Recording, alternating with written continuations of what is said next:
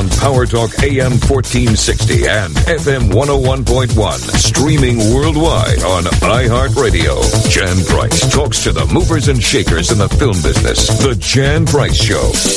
You're listening to the Jan Price Show, all about movies. And today my guest is award-winning entertainment journalist and Turner Classic Movies host, Dave Karger, and my friend, Dave Karger. Hi, Dave. How are you? I'm good, Jan. How are you doing? Great. Just great. This is their third annual Oscar show. I love this show. It's one of my favorites for the year. This is a very exciting time of the year for me, too. I love this time of the year. Me too. Me too. So I have this question. This year, the Oscars are on February 9th, which I've never remembered them being so early in the year. Why did the Academy change the date this year? So this is basically a one-year test for the Academy, who felt like the award season was taking too long and was having its thunder stolen by a lot of the other award shows that lead up to the Oscars. And so what the Academy decided to try to do this year was to move the Oscars a few weeks early. And this is, as much as 2 months earlier than the Oscars used to be. There was a time when the Oscars were in early April. Exactly. So this is making it a lot shorter. And what happened, though, which really shouldn't be that much of a surprise to anybody, it's not as if all the other award shows then said, oh, okay, we'll just come after the Oscars now. They all moved their dates up, too. So what you're seeing is all of the shows, Producers Guild, Golden Globe, Screen Actors Guild, Spirit Awards, all of that happening basically in the same order that they did before, but just in a very truncated fashion. I'm all for it because I do feel like every year I kind of hit a wall, around the end of January, and I feel like, okay, let's just vote on these movies already and end the season because it is taking too long. So I actually am happy that the Oscars are early this year. We'll see if it happens again. The dates are set for the next couple of years, and it's late February. So they're going back into a little bit of a longer season the next couple of years. Well, late February seems, I don't know, I liked late February. I feel it's just too rushed. I just feel like there's, you've got the holidays and you've got the award season and there's just so much going on. It's like, you don't even get a chance to breathe. Now, maybe it's different inside the industry. I'm just talking as somebody outside it. I think you're right for a lot of people. I mean, it does seem very weird to come back from the holidays and then the Golden Globes are January 5th. I think that seems very quick. And then also we had situations this year where movies like Star Wars or Cat, admittedly not two of the best movies of the year, but still, movies were not done in time to even screen for some of the critics groups and early awards granting bodies that lead up to the Oscars. So I vote for the Critics' Choice Awards, which is the broadcast film critics. We didn't see Star Wars or Cat before we had to submit our ballots. Now, would those movies have made it onto the ballots? No, they wouldn't have. But I think it's better when the system can be such that every filmmaker gets to show his or her movie to any voting body that they want to. I agree. And didn't it used to be, I don't know if it's still that way, but the movie had to be out by Christmas in order to be in consideration? Is that true, or by the end of the year? Yeah, you have to play for a week at theater in New York and LA before the end of the year. That's the kind of rule in order to qualify. Mm-hmm. And another movie like 1917, which hasn't come out yet either, although I think Sam Mendes has been nominated for Best Director either by the SAG or yes, he got a Golden. I can't go Golden Globe. Yeah, they're all meshing together, Dave. So. Yeah. I mean, and let me tell you, for your listeners that are still catching up with movies or haven't seen movies yet, although 1917 was a very late in the year release, it's one of the best movies of the year by far, and a movie that stands to do quite well at the Oscars. I can't wait to see it. I cannot wait to see it. I met one of the young actors, and his name is not coming to my brain right now, at the Napa Film Festival, and as one of the up-and-coming stars. The little chubby one. What's his name? I'm sorry to say that. Yeah, well, Dean. I think it's Dean Chapman. There you go. Yeah. Something like that. It's I think it's got another name in there too, but yeah. So it's a hyphenated name. It's a hyphenated name, but he was lovely. Dean Charles Chapman. There it is. Thank you. Well, let's get started. Let's get started on, and we'll just cover the Best Supporting Actor, Best Supporting Actress, Best Actor, and Best Actress, and Best Motion Picture, and who we think will be nominated, and who we think might not be. People who have been nominated for Golden Globes or SAGs may or not be nominated for an Oscar. So let's start with Best Supporting Actor in a Supporting Role. Yes. Who do you think? Of the acting races, I really do feel like that's the one that seems to be the most solid as far as who the five people are going to be. Brad Pitt for Once Upon a Time in Hollywood is, the front runner, and just a kind of a great career capping role for him. Al Pacino and Joe Pesci, I think, will both be nominated for The Irishman. And then a personal favorite of mine, Tom Hanks as Mr. Rogers in A Beautiful Day in the Neighborhood. I just love that performance. Jamie Foxx got a SAG nomination for the film Just Mercy, which is another very late in the year release. So I think the fifth spot is between him and Anthony Hopkins for The Two Popes. And those are both movies that are just kind of being discovered right now by audiences and by the voters. So I think it's pretty much a crapshoot. I think Anthony Hopkins might have the edge because I do think Two Popes might do a little bit better overall than Just Mercy. But the other four guys, Brad Pitt, Tom Hanks, Al Pacino, and Joe Pesci, all four of whom are Oscar winners, by the way. Yes. As are Anthony Hopkins and Jamie Foxx. I mean, this is going to be an all Oscar winner. Except for Brad. Brad's not one for Brad acting. Pitt has won. Right. He's won for producing, yeah. Yeah, producing, but not for acting. So that's kind of interesting. Correct. I saw Just Mercy. It was the opening film at the Napa Film Festival. And I must say, it's a really gripping movie. I'm sure you've seen it too. And Jamie Foxx is excellent in it. I think Brad Pitt should win for Best Abs. That is quite a moment when he's on top of that. Takes the shirt off. Well, I do movie reviews, and that's one of the things I focused on in my review. I said the best part of the movie. No, I thought he was wonderful in this. I thought it was one of his best roles, actually. I really did. So it's going to be interesting. Who do you think? Because right now I don't get a sense of any real front runners on any of this. Do you? On any of the roles? I mean, any of the acting roles, movies. I think it's really right now. It could be anyone's game. Because sometimes you get all the buzz, and there's a lot of buzz about a particular movie or a particular performance, and we'll talk about that in a minute because there was a lot of buzz about one of the Best Actress nominees, and we'll talk about that in a little bit. But I feel that it's fizzled down because her movie came out a couple of months ago. But I don't feel a lot of Oscar buzz about any particular film. Are you sensing any front runners at this point?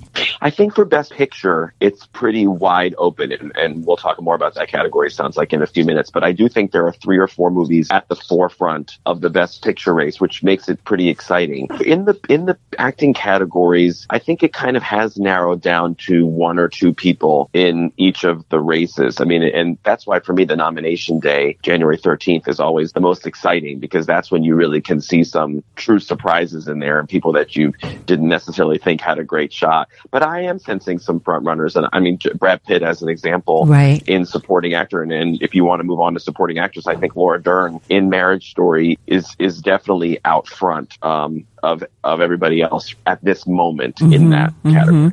And Brad Pitt is going to be getting the Malton, the Malton Award over Malton Master Award. Master Award at the Santa Barbara Film Festival.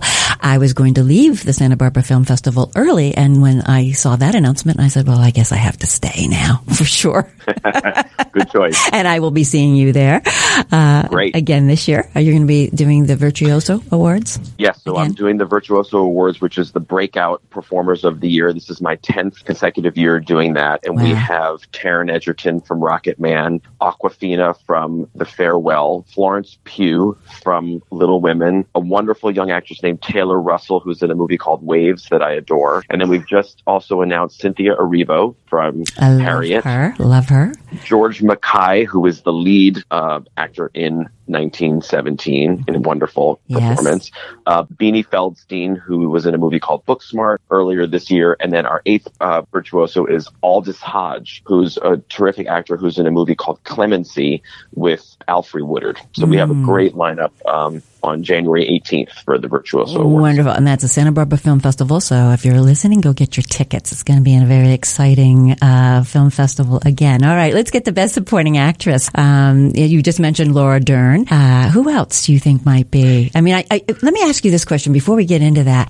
Which has more weight, do you think? Being nominated for a Golden Globe or a SAG Award, or are they pretty much even? I would say they're fairly even. It's interesting because the SAG Award, as you well know, is the one that has actual overlap between the people who vote for it and the people who vote for the Academy Awards, whereas the Golden Globes is 90 foreign journalists. There's zero overlap between that voting body and Oscars. Having said that, though, the amount of overlap is actually not that huge between Screen Actors Guild voters and Academy voters, because the Academy is just so much more exclusive to be a member of. It's only about 9,000 people, whereas Screen Actors Guild is, over 100,000 people. Although the Screen Actors Guild nominating committee is only a fraction of the overall Screen Actors Guild bodies. But anyway, in the past, I would have said SAG nomination was kind of the be-all, end-all. But in the last few years, the Golden Globe nomination has almost emerged as just as predictive as SAG. So I think you have to kind of take everything into account almost as an aggregate. The Critics' Choice, the Golden Globes, the Screen Actors Guild, the other Critics Awards, and then, get a sense of how movies are doing and what people seem to be watching and talking about out here in LA to get a sense of what might be nominated. And interesting. Well, let's go into Best Supporting Actress then.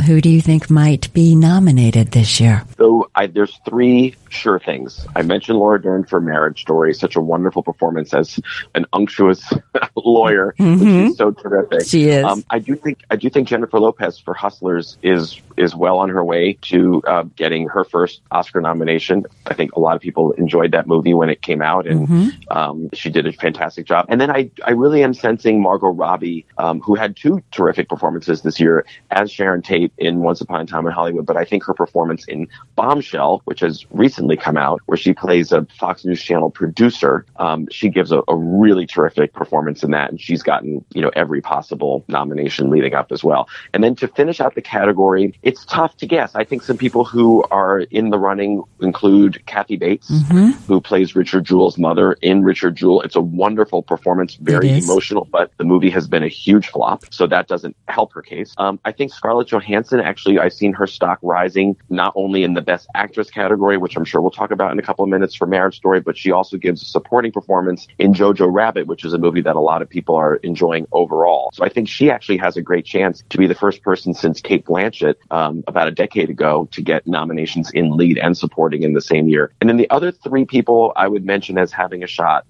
Nicole Kidman, who plays Gretchen Carlson, the former Fox News Channel anchor in Bombshell. Also Annette Bening for a movie called The Report, which no one seems to be watching, which is a shame because it's terrific, and she plays Senator Dianne Feinstein. Right. I saw that at Sundance this year, and it was a hot ticket, and I don't know what happened to it. I don't know what happened there. And then Florence Pugh for Little Women, and she plays Amy March, the youngest March sister, and she's one of my virtuosos. She had a great year. She was the lead in the movie Midsummer, which came out in the summer, and now gives a wonderful performance in Little Women. So I think you've got Laura Dern, J-Lo, Margot Robbie, sure things. If I had to guess the other two right now, I would say Scarlett Johansson and Kathy Bates, with the other three women I mentioned, Nicole Kidman, Annette Bening, and Florence Pugh, right on the outside there. Interesting. I love Jojo Rabbit. I know a lot of people don't really know much about that movie, but I thought it was brilliant. There was something about it that it touched me on all different levels, and that's what I like to go to the movies for. And the young actor that's in that, Roman Griffin Davis, was nominated for Best Actor in a motion picture, musical, or comedy Golden Globe, which I thought, what a wonderful performance. I can't wait to see him do other things as he grows up, because he's just amazing. Well, let's go to yes, very. I mean, and it took a long time to find him. I mean, I don't know, you had to have a really great young actor in this role, and he's just wonderful. Let's move on to Best Actor in a Motion Picture.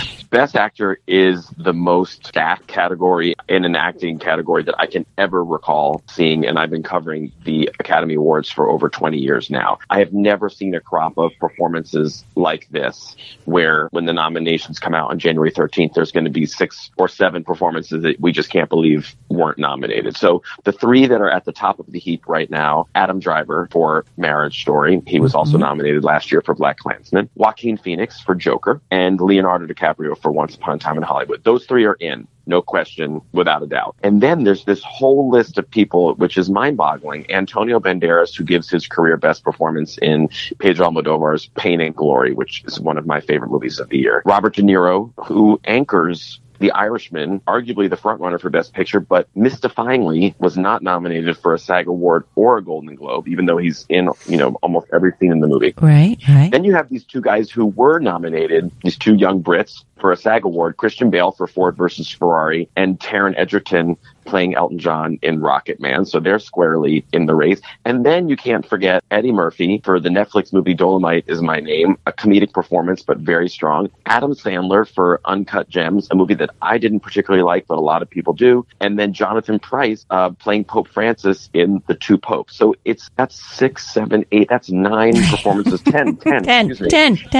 Not even mentioning Roman Griffin Davis for Jojo Rabbit, making it 11. So that one is going to be the toughest one. So I think it's Adam Driver, Joaquin, and Leo are in. I think Antonio Banderas will probably get nominated as well. And for that last spot, I think it's either De Niro, Christian Bale, or Taron Egerton. And I'm leaning towards De Niro because I do think The Irishman will do so well overall that he might get kind of swept up in all of the appreciation and acclaim for that movie. Well, it will be interesting to see. If you're just tuning in, you're listening to the Jan Price Show, all about movies, and my guest today is award-winning entertainment journalist and Turner Classic Movies host, Dave Karger, and we're talking everything Oscars. All right, let's move on to Best Actress. So, same thing. There's 3 women who are sure things. Renee Zellweger for Judy, Charlize Theron playing Megyn Kelly in Bombshell, and Scarlett Johansson in Marriage Story. So that leaves 2 spots, and I would argue that there's maybe 4 women who have the best shot at those last 2 spots. Saoirse Ronan, who is the lead of Little Women. This would be her 4th nomination, and she's only in her 20s. Right. Cynthia Erivo, who did such a wonderful job playing Harriet Tubman. I think those 2 will probably get the last 2 spots. And that means the 2 women that will be left out would be Awkwafina, one of my Santa Barbara Film Festival virtuosos, for The Farewell. I adore that movie, and I'm glad that she's gotten all the acclaim. And then Lupita Nyong'o for Us, and a movie that came out earlier in the year, and she's gotten some critics awards. She did get a SAG Award nomination.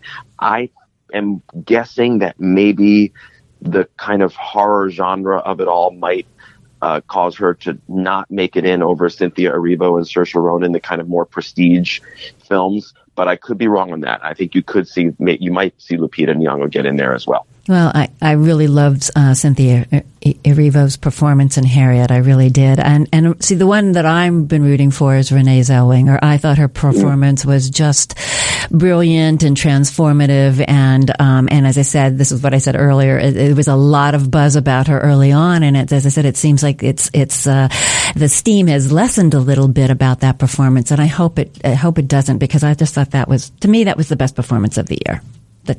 I don't think you need to worry. I think it's been fairly calculated on the part of her PR team. I think they were very cognizant of the fact that this film, Judy, came out in September, played all the late August, early September film festivals. She was everywhere. And I think what they decided to do was put her away for a little bit so that she wasn't, saturating the award scene straight through from September all the way through February. So yes, if you've sensed a lessening of her buzz, it's only because they've decided to pull her back a little bit strategically so that she can then reemerge, as she will do at the January film festivals, Palm Springs and things like that, and at the Golden Globes. And she's beginning to reemerge and do a few more Q&As in front of the voters. So I think it's really going to be between her and Charlize for the win. I do think Renee Zellweger has the edge. Okay, that's good to know. I haven't seen Bombshell yet, and intend to see it this weekend. So, looking forward to it. Okay, great. I can't wait. And let's go to the Best Motion Picture. of the year. So with the math, as you well know, Jan, there can be between 5 and 10 Best Picture nominees. That's the current rule. Without boring your listeners, mathematically speaking, it's near impossible for there to be 10. It just it's not going to really ever work out that way with the current rule. And again, I don't know why they changed that, Dave. I really don't. I wish it was back to 5. I agree. I think it's better. Everything else is 5. Why do we have to enlarge that category? And very rarely do they ever, you're right, have 10 motion pictures that, are outstanding for the year. They're usually like 7 or 8. But go on. So yeah, and I agree with you. So I think what's going to happen this year, there's going to be 8 or 9. And just like in the last few years where there's been 8 or 9, I think it'll be pretty clear once we see that list of 8 or 9, what the 5 would have been if there had only been 5. So right now there are 6 movies that I'm considering locks for Best Picture. All right. The Irishman. Right. Once Upon a Time in Hollywood. 1917, which, trust me, when everybody sees it, they'll see why I'm saying that. Marriage Story, Parasite, the South Korean film that's gotten so much acclaim, right, and Jojo Rabbit. So those 6 are in 100% without a doubt. And then I think number 7 and 8 are probably Joker and Little Women. And if there's room for a 9th, it'll be something like Ford versus Ferrari or maybe Bombshell, which got something of a surprise Screen Actors Guild cast nomination, which is the SAG Awards equivalent of Best Picture. So I'm leaning right now towards 8. The 6 locks I mentioned along with Joker and Little Women, but there might be a 9th movie that sneaks in there as well. What about The Two Popes? Two Popes was a film that seemed to be on the top of a lot of people's lists out of the Toronto Film Festival. I saw it and I wasn't convinced that it could go the distance. And it hasn't done exceptionally well. It didn't make the National Board of Review top 10. It didn't get a cast award for SAG Awards. It didn't get a Critics' Choice nomination. It did get a Golden Globe nomination, but I had been hearing all along that the 90 Golden Globes voters had really responded to that film. So I think Anthony Hopkins still is a great bet for a supporting actor nomination. Jonathan Pryce for lead seems to be fading only because it's such a tough category, and I'm sensing the movie is losing some steam as well, although I'm not completely counting it out as a dark horse surprise 9th Best Picture nominee, and it should possibly get a screenplay nomination. Great. Thank you. Let's move on. This is all good. I can't wait to see, hear what the actual nominations will be. But let's get into Turner Classic Movies, because every year they do 31 Days of Oscar, and they usually have a theme every year. And so what are they doing this year for 31 Days of Oscar? It's such a great way that they've done it this year. So you've heard of the 6 Degrees of Kevin Bacon game, where you can basically link up any actor through Kevin Bacon, in 6 steps. Well, what the TCM programming team has done for our 31 Days of Oscar, which starts February 1st, it's called 360 Degrees of Oscar. And every movie that we're showing connects to the movie before it and the movie after it via an actor. And there's about 360 actors in total throughout the month that will link up all of these movies, and there's never a repeat. So to give an example, there's one night on Valentine's Day that we're showing actually some more recent films. We're showing The Firm, the 90s film with Tom Cruise. I love that movie. And then we use Tom Cruise to link it up with the next film, A Few Good Men. And then we linked through Jack Nicholson to show the next film, Easy Rider,